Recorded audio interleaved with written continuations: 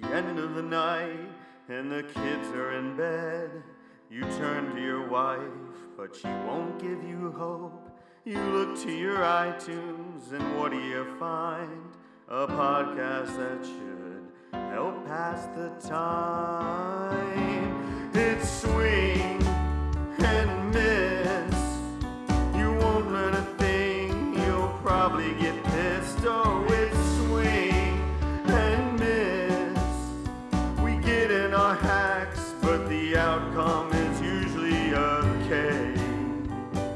It's 3-0 swing away.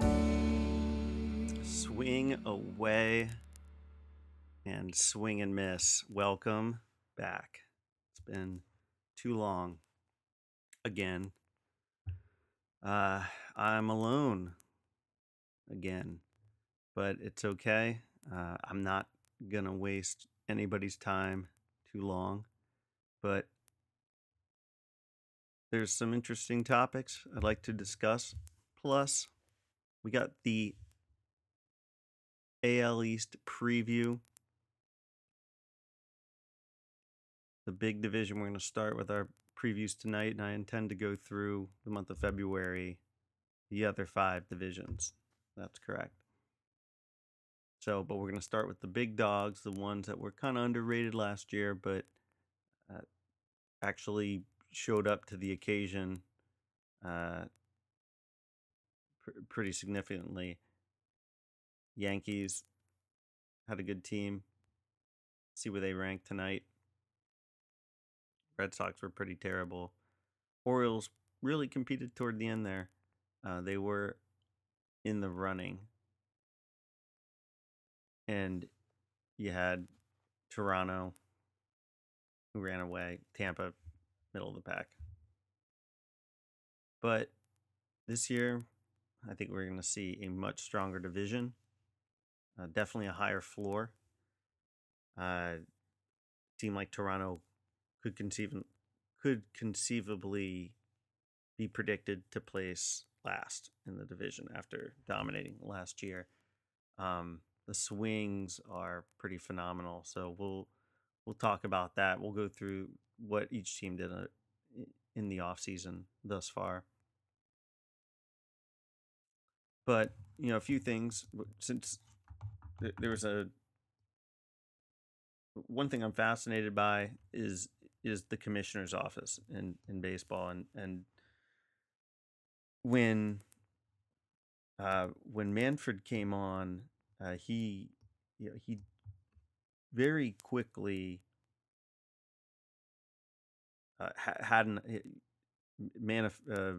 produced an identity. He told you kind of where he stood. He told you what he was going to do, and then he seems to be concluding some of those things. Like, I'm going to think about it. I'm gonna come back with an answer.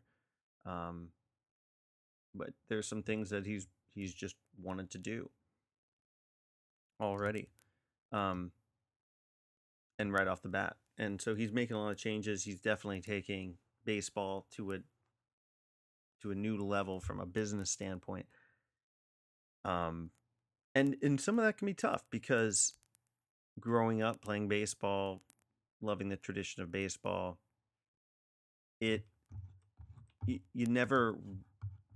kind of want to hold on to those parts of the game and don't want them to change those imperfections. You don't want it to be too shiny. It's about grit. It's about getting dirty. It's about being able to be successful at a game, not purely based off athletic talent. It can be work ethic. It can be grit. Usually has to be both if you don't have the athletic tools. So when, Manfred trying to bring MLB into a modern era, at the same time not tarnishing some of these traditions that we value and that make the game what it is I think it's a difficult task. But so far I think it's interesting how he's approached it. I've so far pretty much agreed with a lot of what he's done. I think he needs to get the draft under control, and then he's really cemented himself very quickly. He would have as probably one of the great commissioners. But Jerry Krasnick had an article on ESPN. Manfred's top 5 priorities for the season, for the year 2016. He sat down Carl Ravitch on the Sunday Conversation up there on the website. But I thought it'd be interesting to go and typically through these 5 priorities. And typically, you would go start at 5, and you would go down to 1, and you'd end at 1. But sometimes maybe the writer wants to use the first one first and then go to the 5th. And that's what Jerry did here. But I find it interesting because I maybe think that this list really is starting with 5 and going down to 1. But we'll see what the audience thinks. So youth outreach, number 1. That is the number 1 priority for Rob Manfred this year, youth outreach. Now,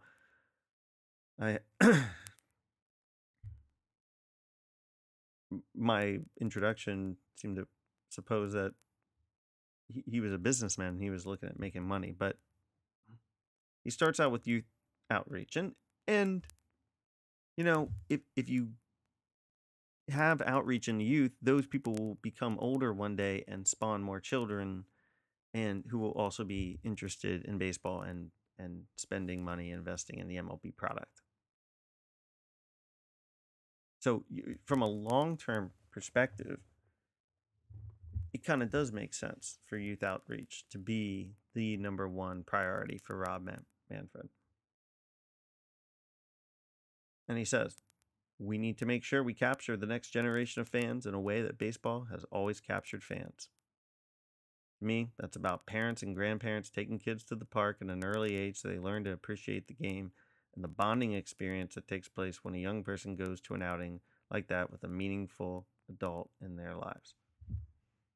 So, I mean, that is part of you. If you don't grow up with the game, I have no empirical evidence on this, but I would think that it's easier to win over somebody as a American football fan, as someone who hadn't watched it before or played it, as an adult, than it would be for baseball. No, I don't know if it would be close. I think football is easy to access.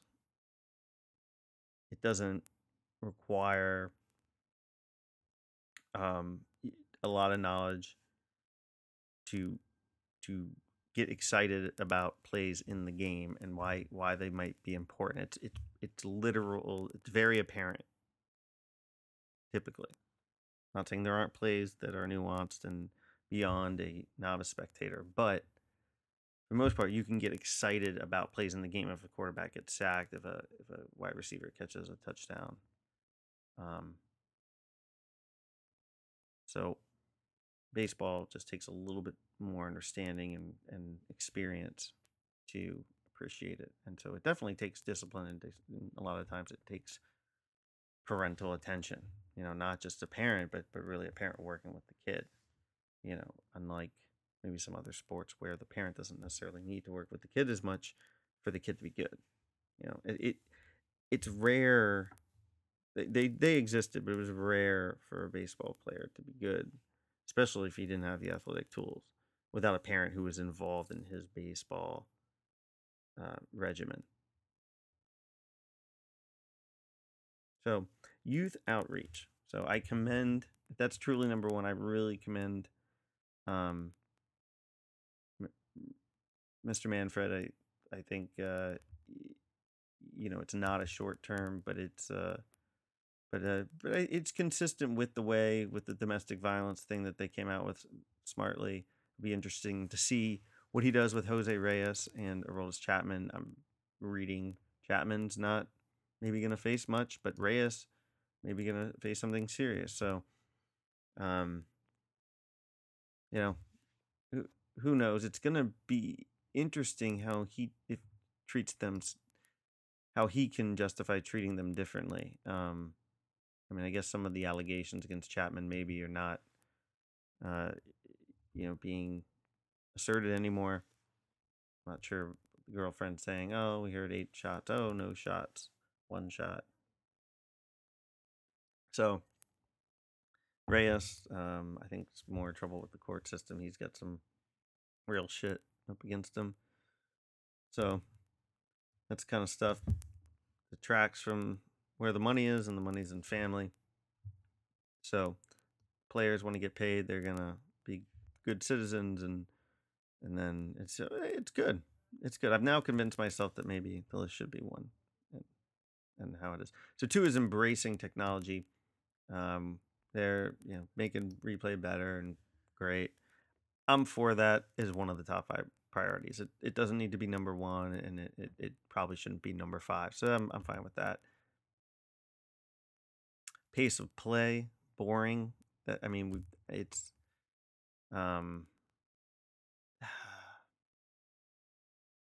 I mean, they made a pretty significant improvement last year. I don't think we need continued drastic changes. I get we need to the outreach to youth, yes, fine. But if you understand the game, the pace of play is not going to be the most important thing. Something should have been done, and I think they show that they made a good progress. I think if they hit that rate again or drop a little bit more, then they should just stay with that and just kind of have the umpires make it more of a behavioral change than instituting clocks. I don't want to see a pitch clock. They tested it in the Arizona Fall League, and it's going to be in some of the minor leagues this season. So, but I guess to say consistent, he said he wanted to even tighten down time between half-inning breaks more. So that cuts down on advertising revenue, I would assume. So if he's willing to take it out of his own pocket, again, this is all true, then okay.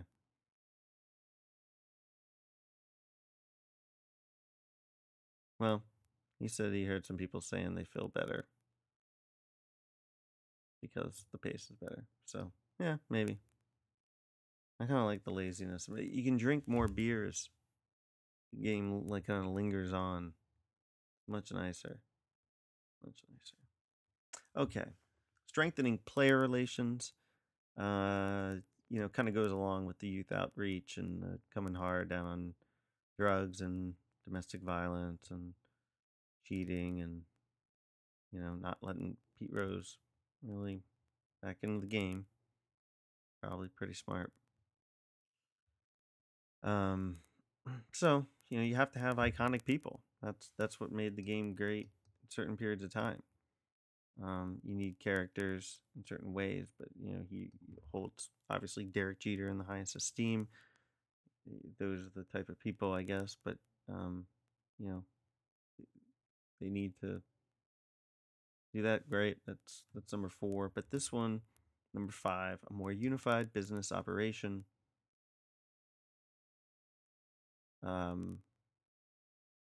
He's making more jobs. There's more money. There's more things to be managed. There's more business to be made. Can you make business? You make the business. So they're aligning all their businesses, and they're becoming one platform. Kind of probably part of that technology. But I love this. Everything we've done was designed to make baseball one business, he said. Whether you're dealing with MLB Advanced Media, MLB Network, or 245 Park, which is where the commissioner's office is, we are one organization. There's one-stop shopping. Whatever platform you want to be on, come to one place, and we're prepared to serve you, and we're open for business. So Word business. Good stuff. All right, when we come back, AL East preview.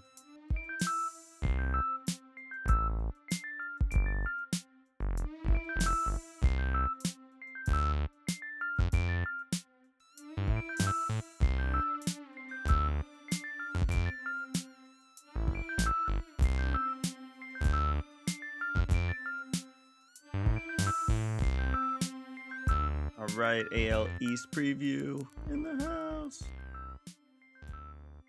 Speaking of recent news, though, Jean Segura was traded. Tyler Wagner from the Brewers, Chase Anderson, Aaron Hill, Isan Diaz. I don't know much, but all I know is that Jean Segura is that seems like a sell low to me. I mean, even a year ago, and of course 2 years ago, you're not going to know that he was a fairly highly touted prospect. I believe he was in the Greinke trade to the Angels from the Brewers, and then he now joins Greinke in Arizona. So new start kind of hurts my middle infield position for my dynasty team because I had Chris Owings. Roster resource showing Segura at second and Nick Ahmed at short. Of course, if Segura would play short, I think Owings would play second because Ahmed just, I don't know if he has the bat to make it worth playing second. But Owings is just, man, take a walk, dude. Just take a couple walks once in a while. So starting off with the AL East preview. Baltimore Orioles, team that kind of fought toward the end. They're the Pittsburgh Pirates of the American League. They don't quite do enough. They don't quite give up enough. They give up a really good pitching prospect. And they came back with Andrew Miller 2 years ago, but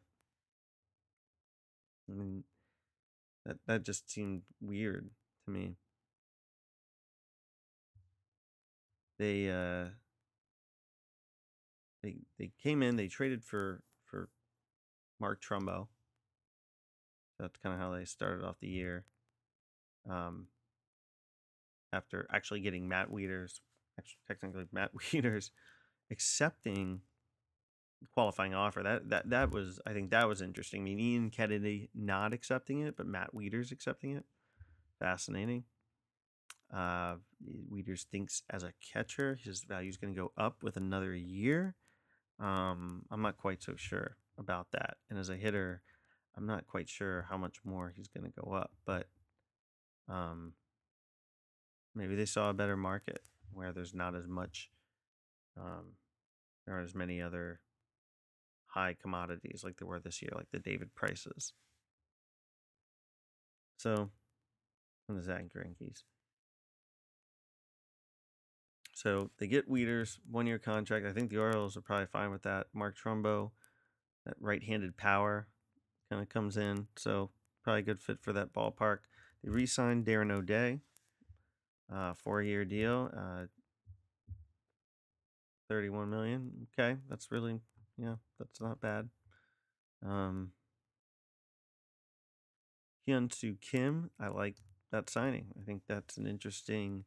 I mean, the Orioles, this is the type of signing they're going to do because it doesn't cost a ton of money.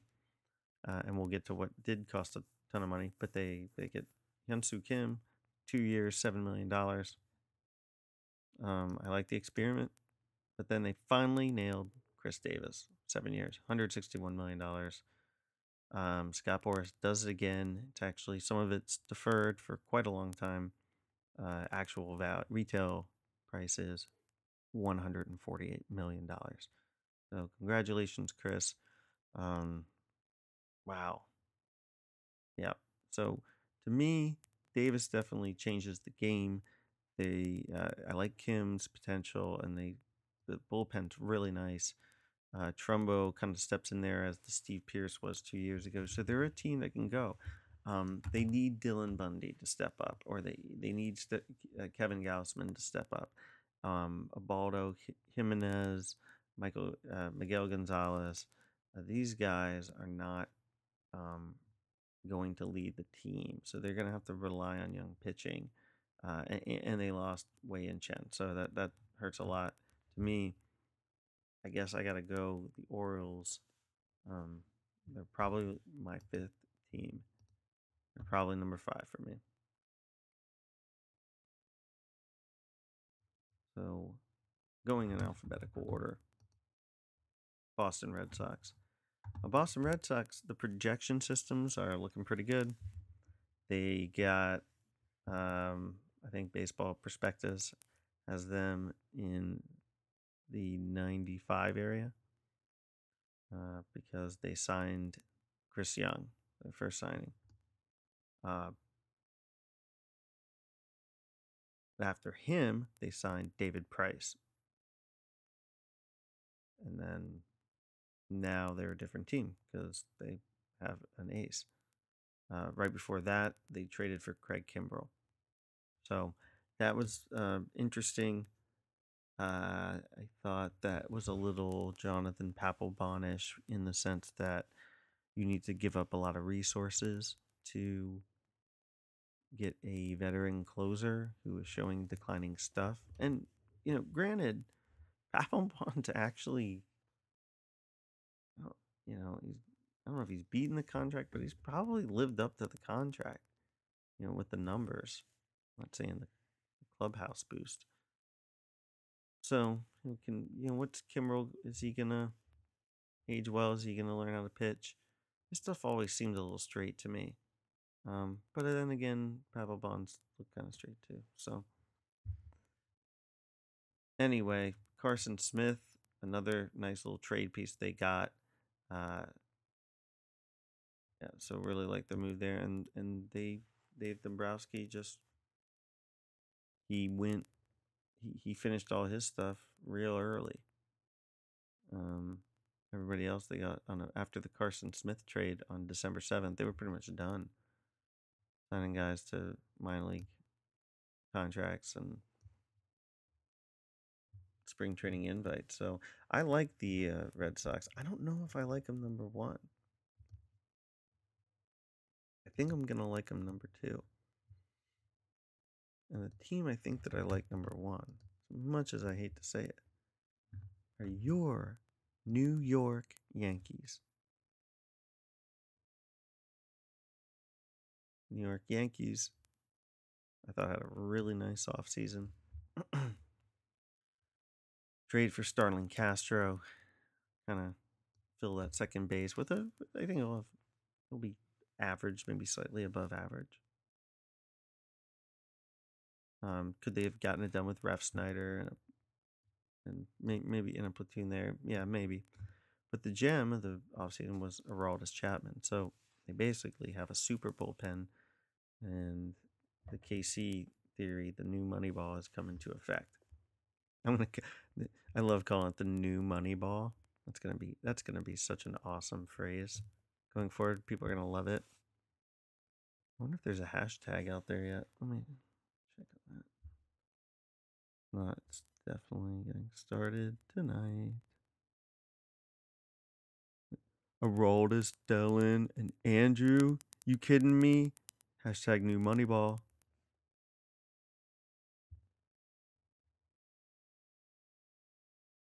Sorry, this is interesting. Going to look for new hashtags. New money. New Moneyball. Yeah. Russell Carlton has the last top tweet from November 11th. Veterans Day. And the last one. Ah, Russell Carlton already coined this. He's good. How many? He's got 3,700 followers, 845 following. That's an okay ratio. Better than mine. Yeah, there's a lot of people saying new Moneyball. Okay. Shameless self-promotion. Did the Royals discover the new Moneyball in contact percentage? Well, I was using it for bullpen, but anyway, new Moneyball and lots of things. So can't claim that, but I did come up with it without knowing that it existed. So it counts for very little as well. Not much else done after the Chapman trade, and I think it's going to be fine. I think. Oh, they also traded for Aaron Hicks, so nice little outfield piece. Had a kind of nice little season there. Yeah, he's a good guy. So I think I got the Yankees number 1, but it's going to be close. I'm not saying it's not going to be close. And another team that could be close is your Tampa Bay Rays.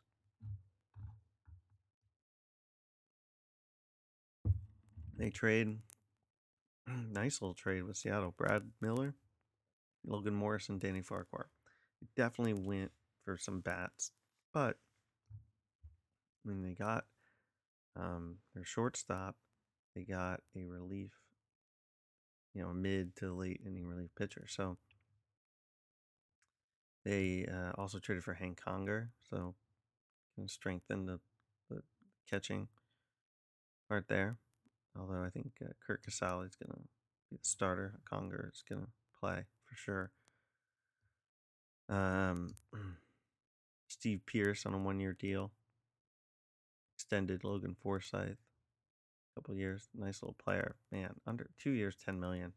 Definitely worth more than that. It's crazy. And then they just recently traded for Corey Dickerson. So a lot of people don't like this trade. I see where they're coming from, but Tampa's a big field, and the thing about Dickerson is he is a line drive hitter. So, yeah, I don't think he's going to hit 25 homers or anything, but I think he's going to hit for a high average. I think this guy can still hit close to 300. 285, 290. I think that's a real possibility. 15 home runs. And just depending how they get on base, I think he'll be solid. I think he'll platoon. I think they're gonna against lefties he probably won't play much, but that's okay. Tampa can be a platoon team. That's I'm okay with that. I'll allow it.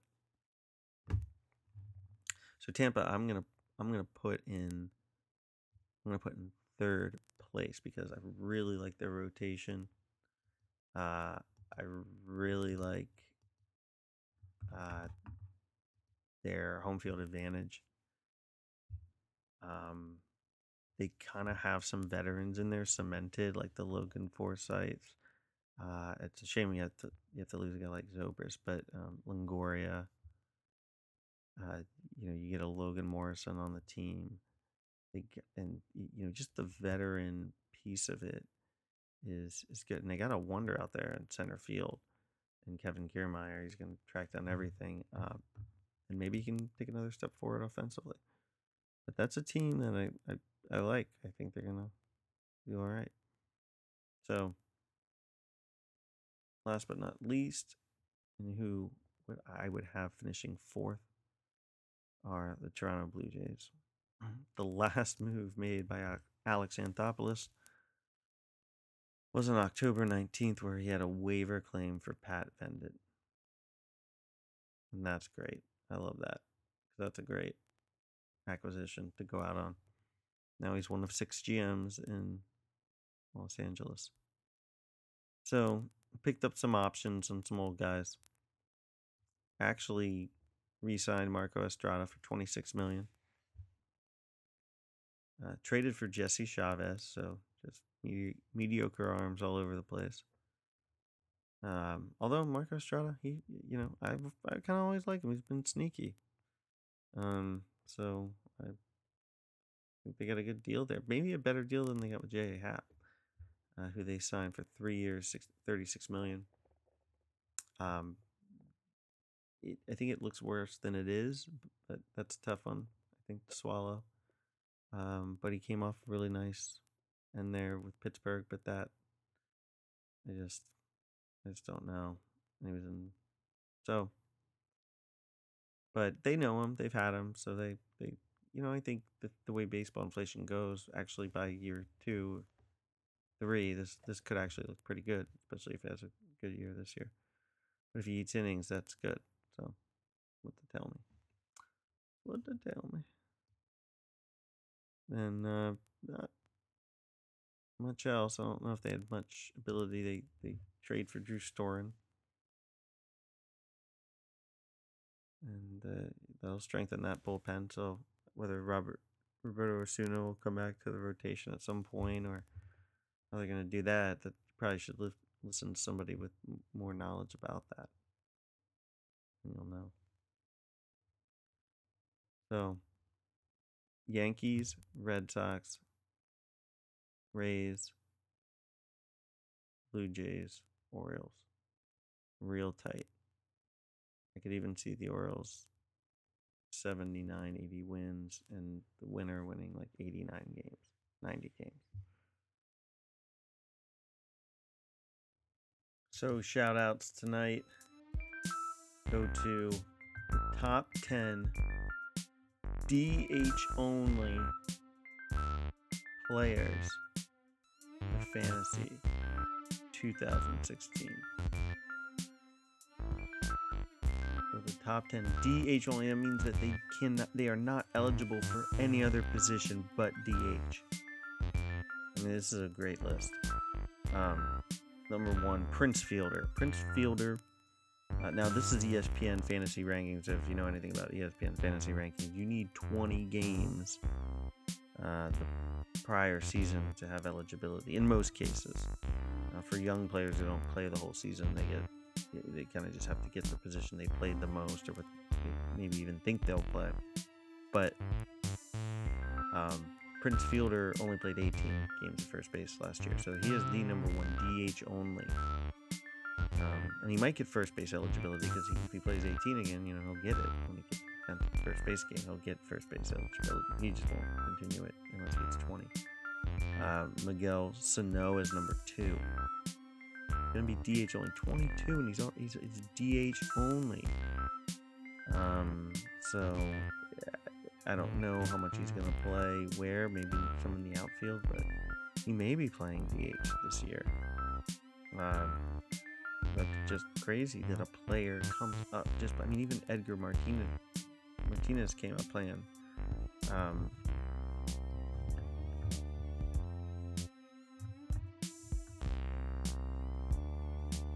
Sorry about that. Even Edgar Martinez came up playing third base. David Ortiz playing first base. Who is number 3? David Ortiz. Nothing much to say about him. Longtime DH. Kendrys Morales, number 4. He can't play first at all. Evan Gattis, man, he was a catcher just a few years ago, and he is your 5th, number 5 DH. Another catcher, but just a year ago. Victor Martinez had a pretty bad year after an amazing year. And then behind him, actually, interestingly, not a lot of respect here. Alex Rodriguez, he will be DH only in 2016. Number 7, the guy had a monster year. Number 8, Mr. Billy Butler. Oh man, if you invested in him, which a guy did in our fantasy league, dynasty league, it's not looking good. Number 9, who will likely lose his DH eligibility at some time soon in the season, John Jaso, who will be playing for Pittsburgh, so he will get first base time, but he will be DH for the first month or so. And number 10, a guy who is probably not going to start in the major leagues, but will come up as a DH only.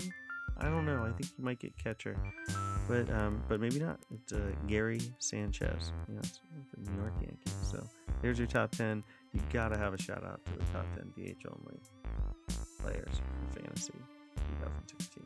Peace out, brothers. 1, 2, 3.